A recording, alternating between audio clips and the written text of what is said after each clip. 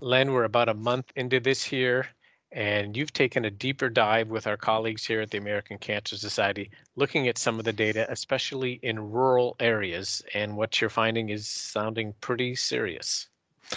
David, I'm very concerned. When you look at Georgia as an example, you see a tale of basically two states. You have a rate per 100,000. That's a good way of looking at this because it tells you what your individual risk is. You have a rate in Atlanta and the surrounding area that's fairly low, about 87 to 110 per 100,000 cases of COVID. You look at rural Georgia, it's 10 times greater. And that means that even though those rural counties have less population, the disease is having a real impact.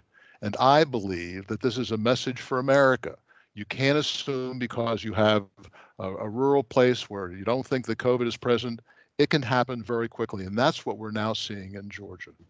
So essentially, what we're saying is something we said last week, which is density becomes a problem even in small areas if you don't isolate.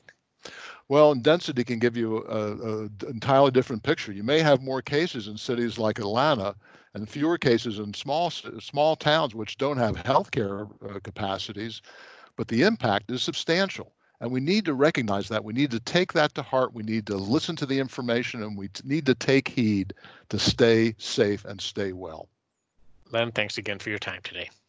Thank you.